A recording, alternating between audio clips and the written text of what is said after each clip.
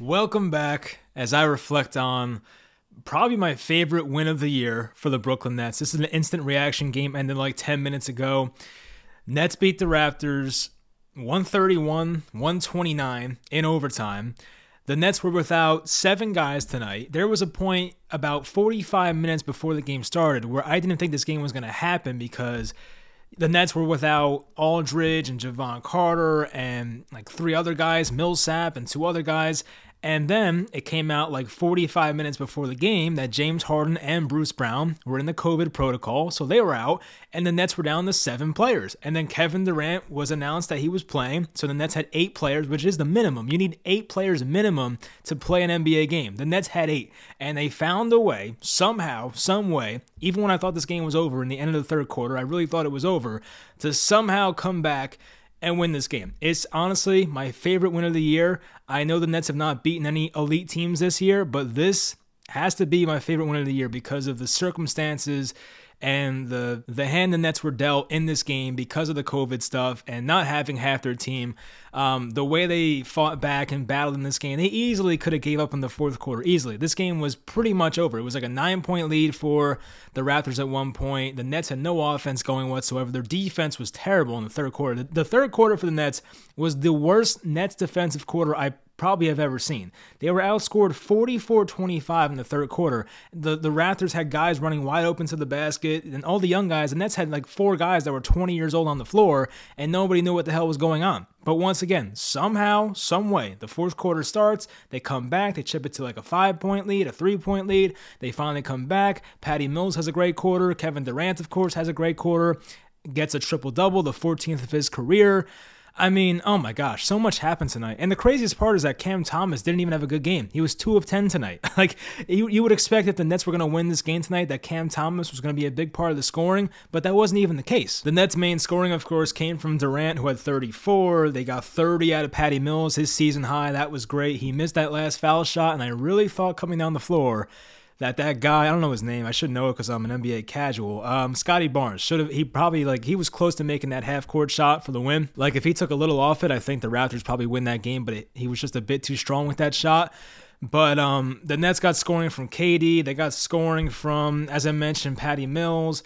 David Duke gave him 10 points. Nick Claxton, 16. Nick Claxton was awesome. We didn't see him much in the fourth quarter and overtime, except for like the last overtime possession where Fred VanVleet shoots this freaking shot that pretty much hit the top of the arena, probably hit some of the banners, and somehow win it. I mean, Fred VanVleet with a crazy shot there. But yeah, Nick Claxton, the first half especially, was awesome. So many offensive boards and second chance points that were in the Nets' favor because of Nick Claxton. We saw a big game from Blake Griffin, 26 minutes, and he made a 3-point shot. I think he made 2, right? Yeah, Blake Griffin was 2 of 4 from 3, and he couldn't make a 3-pointer to save his life the first half of the year when he was in the starting lineup.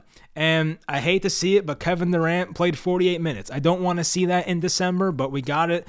Obviously, weird circumstances without Harden, without Kyrie still, without Joe Harris, without 7 guys once again.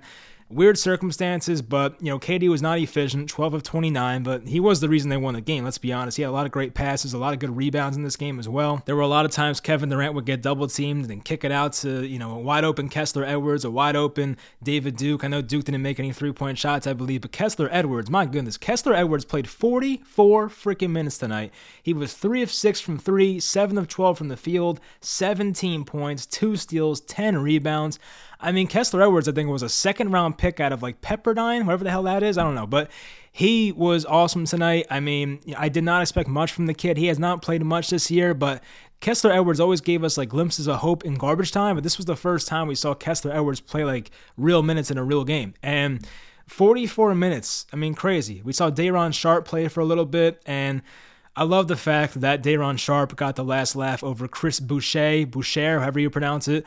I mean, that guy was in Day'Ron Sharpe's face screaming after a play he made. And, of course, he got a technical for it. Thanks for the extra point, Boucher. I appreciate that, but very unnecessary on his part. But he got the T, and Day'Ron Sharpe got the last laugh, so I like seeing that. But Sharp definitely gave the Nets some pretty good minutes for the most part. 7 rebounds, a lot of extra chance points. He had 4 offensive rebounds, which of course is big for any game. So, Daron Sharp definitely had some flaws in his game and all that. We get that. It wasn't perfect from him, but he definitely helped the Nets win this game tonight with the offensive rebounding. And Blake Griffin, I got to give him credit. I mean, Blake Griffin's a guy that started the first, 15 games or so, was really underwhelming. Then the Nets gave him some DNPs. He was not playing. He has played a bit more recently because of injuries and things like that, but tonight, of course, with only 8 guys active, he had to play a lot of minutes tonight. But I give Blake Griffin credit for just being ready, making his shots for once. He got some key rebounds. He was definitely big on the pick and rolls because a lot of times they were blitzing Kevin Durant and they would have to just dump it down to Blake Griffin at the foul line, and Blake Griffin would have to make a decision of go up with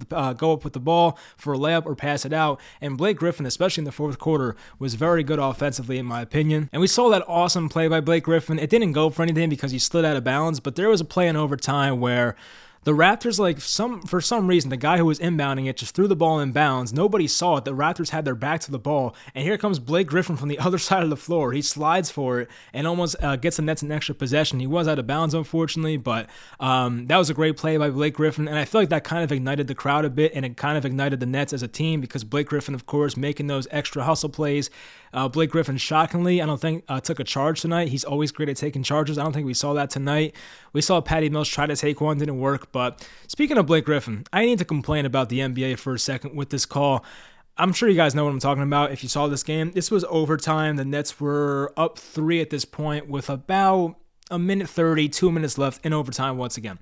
So Fred VanVleet's driving to the basket, right? He's right around the foul line, about to make a move to his left, has the ball in his left hand, and he puts an elbow right to Blake Griffin's jaw, and a foul's called on Blake Griffin. Now, Blake Griffin technically did foul him, but the elbow came first, and they literally review the call, right? Steve Nash calls a timeout, challenges it, they put the green light on, all that crap. They go back and review it, and somehow Blake Griffin is still called for the foul. I don't understand that whatsoever. I think it was one of the worst calls I've seen against the Nets this year, because I can understand the call if Blake Griffin made contact first, but literally the elbow from VanVleet got there first before Blake Griffin's hand. So I'm like, how the hell does that call make sense? So the Nets got screwed with that call, but it didn't matter. They won the game. I mean, I really thought there were so many points in this game where the Nets lost it. I forgot to mention Patty Mills making the biggest shot of the game, basically. The Nets were down 3, 10 seconds left in the fourth quarter, and Patty Mills makes this awesome shot from the left wing. He fakes it, goes to his left, takes an extra dribble, makes the shot. I mean, Patty Mills was just phenomenal tonight, and I cannot wait to see what this guy can do in the playoffs. Obviously, Joe Harris last year in the playoffs came up short, but Patty Mills is a big-time player, makes clutch plays, and there were so many times he was just running. Like, the guy has so much energy. I can't fathom how much energy a guy like Patty Mills has playing 43 minutes tonight, and in like the 42nd minute, he's out there running laps around like the entire court with the ball in his hand just to play keep away from the Raptors defender. So that guy's conditioning is unbelievable. But anyway, Patty Mills, huge shot tonight, made many huge shots tonight actually, but there was a time in the late fourth quarter where the Raptors went on a 9-0 run. The Nets were stuck on 117. I remember that number for some reason. The Nets were stuck on 117. The Raptors go on this 9-0 run. They take the lead.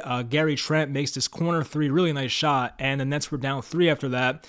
And the Nets had to get another stop, of course, and then they get the ball back. And then, of course, Patty Mills makes this clutch 3-pointer.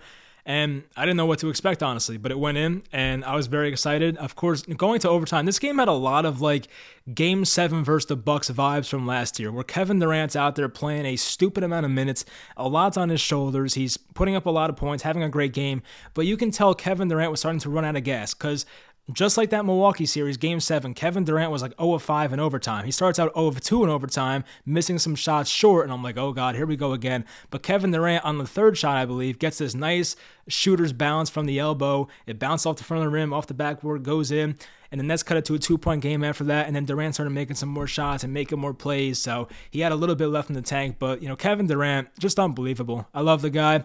It's crazy how much of a turnaround I did on KD. I hated him with Golden State, but now I love him. Kevin Durant's awesome, so very happy he's a Brooklyn Net. And looking at some of the team stats right now, I mean, the Nets and Raptors were pretty close in just about every statistical category. Field goal percentage was close. 3-point percentage was right next to each other. Free throw percentage was pretty close. But the one thing that even assists were close, steals, blocks were just within one of each other. Turnovers, the Nets had 6 more. That's not good, of course, but the Nets were playing with a young roster out there tonight. I get that. But the thing that really changed this game was the rebounding advantage. The Nets out-rebounded Toronto 60-41. That's what changed the game right there. The second chance points were big for the Nets. They had 8 more points in the paint. I mean, the largest lead for each team was 11 and 13. So every statistic was close except for rebounding, and the Nets found a way to out-rebound them by a lot. And Nick Claxton was a big part of that, as I mentioned. Day'Ron Sharpe, of course, with the offensive rebounds was big for that. Kevin Durant had 13. David Duke had 13 rebounds. Kessler Edwards had 10. So a lot of guys were very active on the boards tonight, and that's kind of what got them the win. The Nets did not win this game because they were just by far the more talented team. They weren't tonight, honestly. I think Toronto probably had the better roster out there because for us it was KD, Patty Mills, and just some young guys.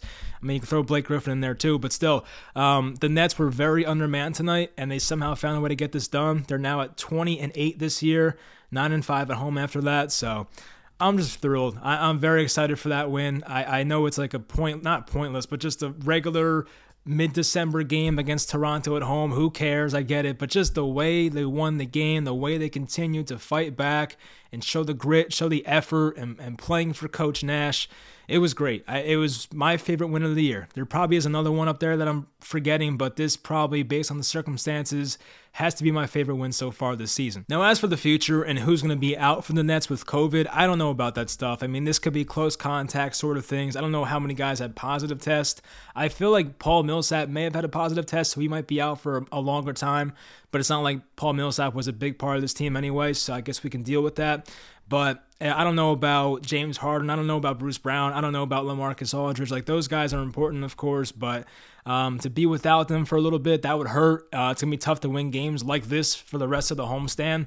The Nets get the Sixers next. They get the Magic. They get the Nuggets. They get the Wizards. So, I mean, there are a couple easy games in there, but playing like the Sixers and the Nuggets, not very easy. So those are games where you can't really be undermanned. So hopefully by that point, the Nets get most of their guys back. I knew I was forgetting 2 guys. It was DeAndre Bembry and James Johnson. Those were the 2 guys I was forgetting on this list. So yeah, the Nets were without a lot of pretty key guys for this team, honestly. It's not like we're missing any superstars, minus Harden. I get that, of course, but guys like Bembry, guys like James Johnson, even Javon Carter, not as much lately, but obviously LaMarcus Aldridge. Without those guys, this team is not where they are right now. So I know they still have Kevin Durant. That's the biggest part of this team, of course, but to be without them is going to hurt going forward. So I don't know when they'll be back. We'll find out more, of course, about the whole protocol. I don't know how it works. So hopefully by the time the Nets play on Thursday night against the Sixers, they will be back. So we'll find out how that goes. But anyway, as for tonight, I'm going to be happy,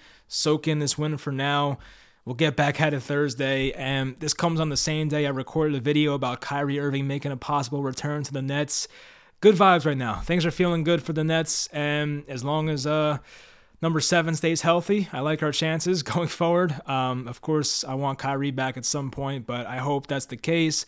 Right now, it looks like things are pointing upwards. We saw Kyrie put on his story, him putting on his basketball shoes and looking like it might be a cryptic message as to him coming back soon. I don't know. Maybe I'm thinking too much into it. We'll see. I have no idea. But anyway, that'll do it. Still in first place in the East, I think, by 2.5 games now. Obviously, with the Bulls and their COVID stuff, they've had a couple games postponed. The Bucks might be without Giannis for next game I saw with COVID. I think Middleton hurt his knee a couple games ago or last game, so they might lose some games going forward. I don't know. So we'll find out what happens going forward here. But the Nets, as long as they get their guys back, for the most part, should be in a good spot. And we'll find out what happens the rest of this homestand. I like to give like a record prediction sometimes and kind of be like, I'll be cool with this record type thing. So they have 4 games coming up. Sixers, Magic, Nuggets, Wizards. I want 3-1. Give me 3-1 in those 4 games, and I'll be satisfied. If they lose to the Nuggets or the Sixers, I can understand it. I get it. Of course, you want 4-0, but I'll sign up for 3-1 right now, and that'll get us to 23-9. So I will take that if they can do it, but it does depend on who is back or not, because if the Nets have to play the next 3-4 games without James Harden, Aldridge, Bembry, James Johnson, all those guys, it's going to be tough. We know that. So there's only so much Kevin Durant can do. We can't put up a triple-double and 50 points every night. As great as he is, no one can do that. So that's unfortunate, but we'll find out when these guys come back. Hope you guys enjoyed this video. Follow, subscribe to the podcast, MTN Nets Podcast if you enjoyed. Leave a kind review if you will. And I will talk to you guys next time.